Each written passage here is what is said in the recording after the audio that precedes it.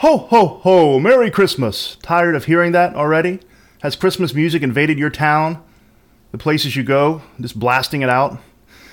Well, it's the biggest holiday in the Western world. For the most part, Christmas is hard not to notice at this time of year. Some people love Christmas. Some people are indifferent. Some people find it annoying. And others have maybe traumatic memories or have lost a loved one and hate it. So keep that in mind, by the way, when everyone's different. For many Christians, though, it is an especially holy day. It's the celebration of the birth of Jesus, the birthday of Jesus. But is it? Is it really? Let's find out. I'm your host, Matthew Miller. Welcome to Fangs and Folklore. I'm an expert in all things paranormal and horror and weird, I suppose. I'm a horror writer from the depths of the haunted swamps of Louisiana, and I welcome you to my terrifying world. Check out my books on Amazon. Number one is called Blood Feud, a punk rock vampire story. Blood Feud, a punk rock vampire story by Matthew Miller. It's number one in the Gravedigger series, and it's a 6-part series. Number 6 is coming out like this week, so it'll be complete. It's about a failing punk rock band who have no musical talent whatsoever, but keep running into all sorts of horrifying monsters like vampires, werewolves, zombies, and who knows what else. It's horror comedy. It's super entertaining, and all of them are available in paperback, on Kindle, and Kindle Unlimited, and audiobook. So check them out if you would. I've decided to cut out the wine review portion of Fangs and Folklore. A couple of reasons. But someone made the point that, people tuning into a horror podcast probably don't want to see a wine review and probably don't care. I love red wine, but not everyone does, and it's just taking up space. So we're going to cut that out. That doesn't mean I'm not going to still drink red wine, don't get me wrong, but we're going to cut out the wine review in Fangs and Folklore. All right, let me just say this episode is obviously about Christmas. I'm going to do it as objectively as I can. My own personal religious beliefs or lack thereof, which I don't really talk about a lot, are not the focus here. So bear with me as I try to speak in as neutral a way as possible, and as scholarly a way as possible, I guess this meaning neutral. And finally, if you have kids in listening distance, I do give a Santa spoiler, if you know what I mean, so you might not want to allow them to hear this. It might ruin something for them. Okay. All right, let's start with the Christian version of Christmas. What is Christmas? Well, the word Christmas, contraction of Christ's Mass, right? The Mass from the Latin missa, meaning sending out, is what Catholics celebrate as their church service. It's a celebration of the birth of Jesus, the Savior of the world, according to Christian doctrine. It usually includes things like midnight services on Christmas Eve. Most people in the U.S., at least, have a Christmas tree decorated in the house, and in Europe. We get together with family. We have a big banquet meal. We exchange gifts, right? And it tends to focus on children, although everyone can enjoy it. I do have some great memories of my own childhood for Christmas. These days, it's more of a thing for the kids. I want them to be happy, like my nieces and nephews and so forth. I don't have any kids. So what's going on with all this? Well, the basic idea is that the tree to the Christian represents life, evergreen life. The gift exchange represents the gift that Jesus gave to the world of his sacrifice, and that's the basic idea. Of course, we're going to go deeper than that. Have you ever thought about the fact that Christmas is not mentioned in the Bible? That it seems a bit odd if it's the biggest holiday of Christians and Christendom. Also, Christmas occurs in the middle of winter, but the consensus among the world's top Bible scholars is that Jesus was certainly not born in the middle of winter, born in the spring or the summer. Whatever it was certainly not winter. I won't go into the reasons for that because that's not the focus here, but if you're interested, it's really easy to find information on that. Some other things that are not in the Bible: Christmas trees, elves, Santa, mistletoe, Christmas gift exchanges. So we have to start with a pretty obvious fact that the early church did not celebrate Christmas. It's not an original thing to Christianity. Surely such an important holiday would have been at least mentioned in the Bible. But we do know, in fact, that Christmas began to be celebrated as a Christian holiday in the 4th century under the Emperor Constantine. He was the first Roman Christian emperor. He saw that vision of a giant cross before battle and became a Christian. Before that, it did not exist as a Christian holiday, but did it exist at all? Well, there is strong evidence that the Christian Christmas is a Christianization of older pagan holidays. In fact, it is. First, many scholars believe that Christmas was really Saturnalia. Saturnalia was an ancient Roman festival that honored the god Saturn, held on December 17th and extending through December 23rd, so just around the same time. There were sacrifices made at the Temple of Saturn, animal sacrifices, in the Roman Forum, and a big public banquet, party in the streets, exchanging gifts, communal gifts. a carnival atmosphere that flipped everything on its head, like this, the masters would serve the slaves dinner instead of the other way around. They would elect a king of Saturnalia who was allowed to pretend to be a king for a day or a couple of days. And it was a lot of drunkenness and feasting and gluttony and things like that. People gave each other gifts. Sigillaria were these little clay or wax statues that they would give as gifts for Saturnalia. Who was the god Saturn? Basically, he was the Romanized form of the Greek god Kronos. So he was a god of time, of generations, of dissolution, abundance, wealth, agriculture, renewal, and liberation. You might think, man, that's a kind of a diverse job description. Well, the Roman gods did indeed have many, many roles. All of them did.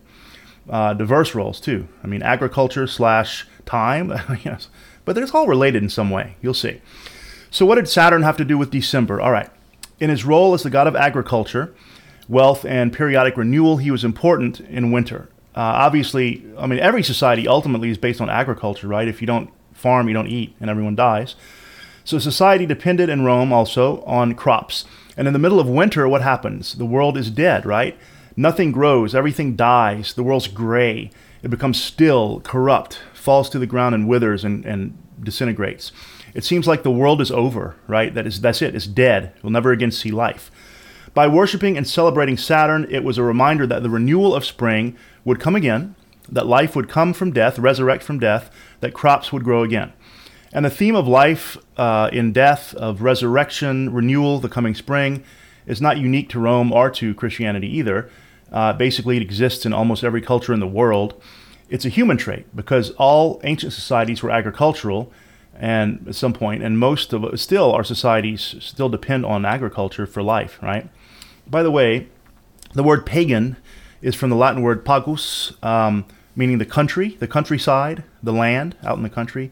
People who worked the land, meaning farmers, were paganus, plural pagani, meaning people of the land, people of the countryside. So the word has no evil connotations. It was the Catholic Church that made paganism seem related. You know, you think in your mind pagan, like mysterious, evil, satanic rituals, but it didn't. It just meant people of the land, farmers, peasants. That's it. And these people had their own local religions. Many had a god of their local village, in addition to the Roman gods and so forth. And so the Roman Catholic Church, if we're honest, has a long history of trying to temper or even wipe out paganism, right? Making people stop their own beliefs and become Christian. When Catholic missionaries would go to a new area, new land, they had to try to convince the locals to leave their own religion to become Christian. And that produced different kinds of results. And the church found that many European pagans were very reluctant to convert. Some of them refused, even to the point of killing missionaries. Okay, that's where you get many of the martyrs. So in order to try to work the pagans into the church with, less resistance, they would often Christianize a pagan holiday. By giving it a new meaning to the holiday, but allowing the people to still celebrate it, it was seen as a sort of necessary compromise. In other words, all right, you have this pagan festival at this such and such a time. Okay, we'll let you celebrate it, but just instead of this God, say Jesus, and instead of this God, it's the one God, and so forth, right? Christianization. That's precisely what happened with Christmas. Now, Saturnalia is not the only possible origin of Christmas and even of the Christ figure. Osiris, the father of Horus in ancient Egyptian lore, which was much older than Rome, was another god born of a virgin. His sufferings, death, and resurrection were celebrated at the mystery plays at Abydos on about March 25th, around Easter. The pharaoh Amenhotep III was hailed as the son of the virgin Mutemua. And in the picture of his birth declares, one Egyptologist, Samuel Sharp, says, the picture in the temple of Amen in Thebes, there's a picture of his birth and his life, and you see, he says, quote, we have the Annunciation, the conception, the birth, and the adoration as described in the first and second chapters of Luke's Gospel. And as we have historical assurance that the chapters in Matthew's Gospel, which contain the miraculous birth, are an after addition, not in the earliest manuscripts, debatable, it seems probable that these two poetical chapters in Luke may also be unhistorical, borrowed from Egyptian accounts of the miraculous births of their kings, close quote. Okay, that's controversial, not necessarily true, but the Egyptian legend of the virgin-born God who died and was buried and resurrected is in fact real. That legend existed. Another possibility for this Christ figure and the Christmas and the birth and the death resurrection is Krishna of India. Krishna was born of a virgin, Devaki, and his nativity was shown by a star in the sky. Sound familiar? And he was born in a cave. And basically, there was a great light in the cave. The infant, Jesus and the infant Krishna spoke to their mothers soon after birth. A couple other things.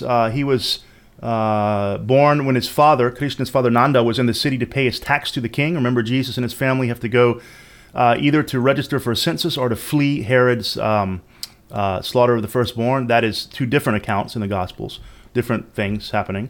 And there's no historical evidence that Herod's slaughter ever happened, except from the Bible. I'm not saying it didn't, but you know. So he was warned, Nanda, the father, like Joseph, was warned by the heavens to flee with the child, Krishna. And just like Jesus and Joseph warned to flee to Egypt. And there's a lot of things like this. Krishna was crucified. He was pierced with an arrow while hanging on a cross, an actual cross. The light of the sun was blotted out when Krishna's death, just like Jesus. And Krishna descended into hell to raise the dead, and then he himself resurrected to become God. So a lot of these stories are very similar in ancient societies. Those aren't the only three also. The Christ-like story. Now, I don't mean to offend Christians, and I'm not saying Jesus wasn't real and all that. What I'm saying is that the themes are very ancient and predate Christianity. They're ancient themes. They're motifs that appear all around the world. Just trying to be objective. So we've seen that in order to try to work with pagans into the church with less resistance, they would Christianize a pagan holiday, giving it a new meaning. And so this is precisely what happened with Christmas. But is there a darker side? Dun, dun, dun. Well, maybe so. Going back farther in history than the Saturnalia to the most ancient European peoples, the people who were prehistoric, the ones who built Stonehenge and those kind of things, humans were greatly attuned to nature, of course. They knew nature much better than we do. They knew the stars in the sky because that's all they did. They didn't have computers. They look up in the night sky and study.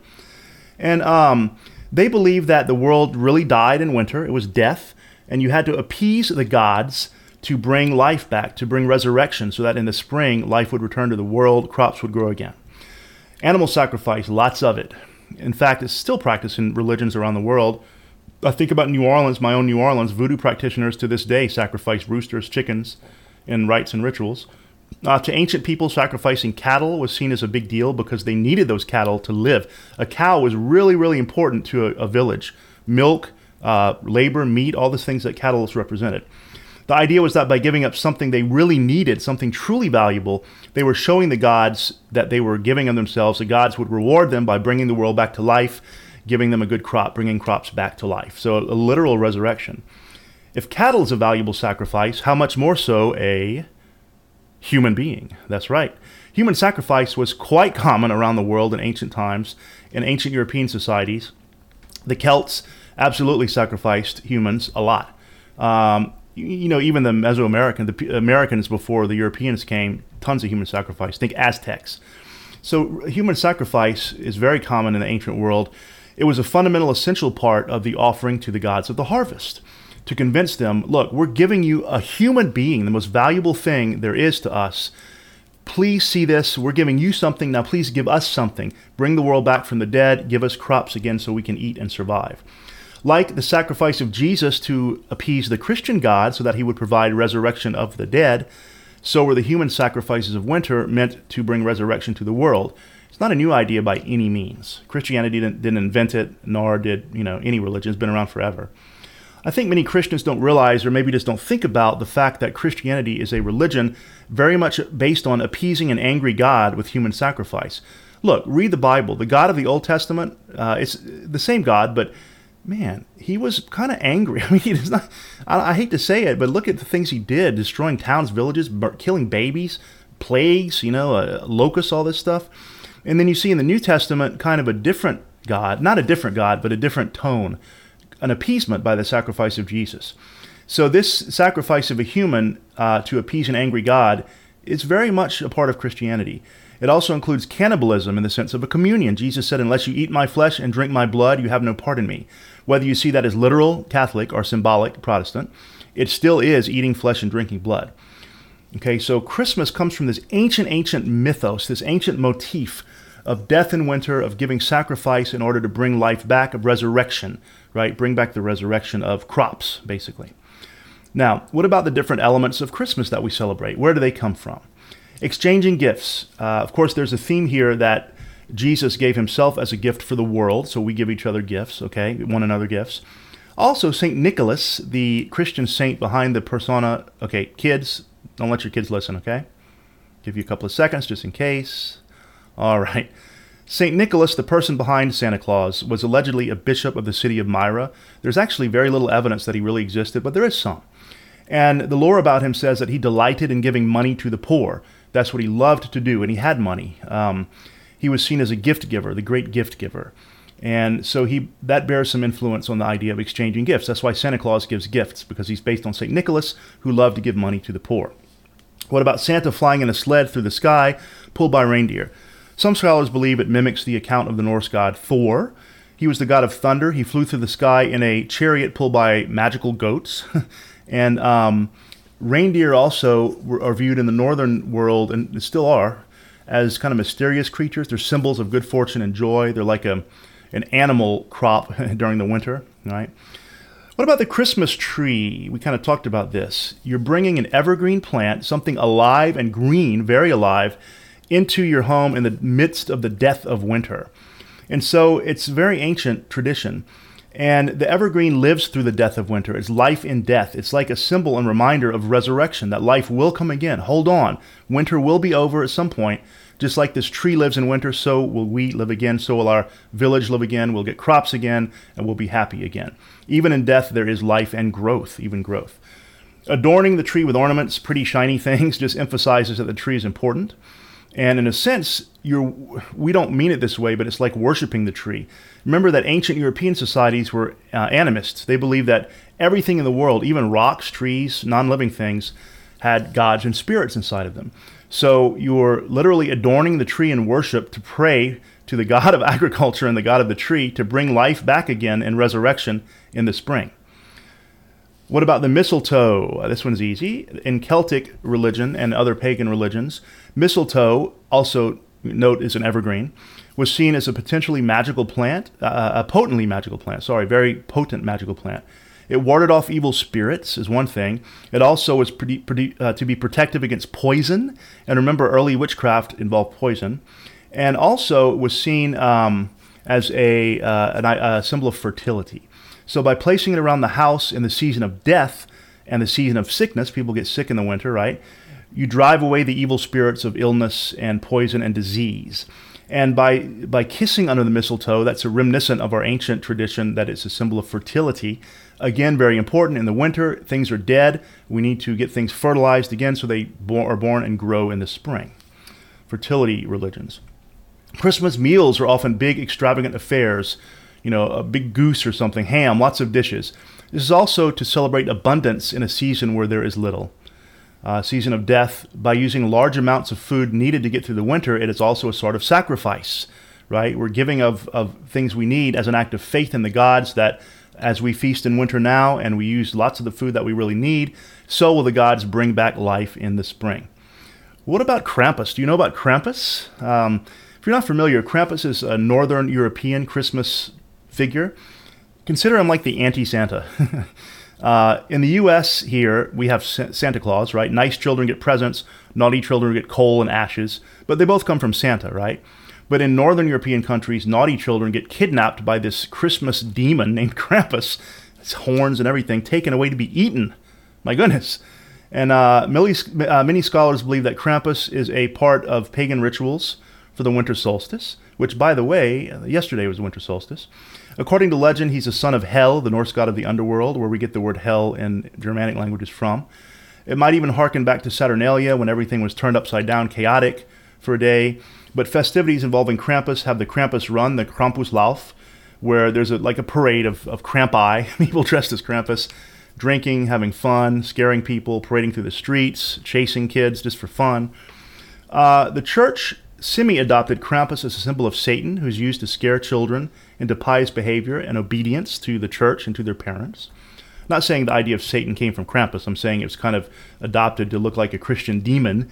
Notice that Christian demons have the horns and everything. Other evil spirits from other religions look different. So there you have it. Christmas is a much deeper and older thing than many imagine, and is certainly not originally a Christian holiday. It comes from ancient traditions and times and motifs. So this year, when you sit around the decorated Christmas tree, exchanging gifts with your family, enjoying a large feast, just remember all the people who were brutally sacrificed to the God of the harvest so you can enjoy this holiday. Sorry, I find it darkly humorous there. Thank you for watching. I hope you do have a great and Merry Christmas, or a great whatever holiday you may celebrate, if any. Have a great season. We'll pick back up with Fangs and Folklore after Christmas. As for me, I think I've been nice and not naughty this year. I think I've been pretty nice. So I'm expecting Santa to come ringing bells and bringing me gifts and presents. Uh-oh, what's that? I think that's Krampus, actually. Maybe I've been naughtier than I thought. All right, I'm getting the hell out of here. Thanks for watching, and as always, sleep well if you can.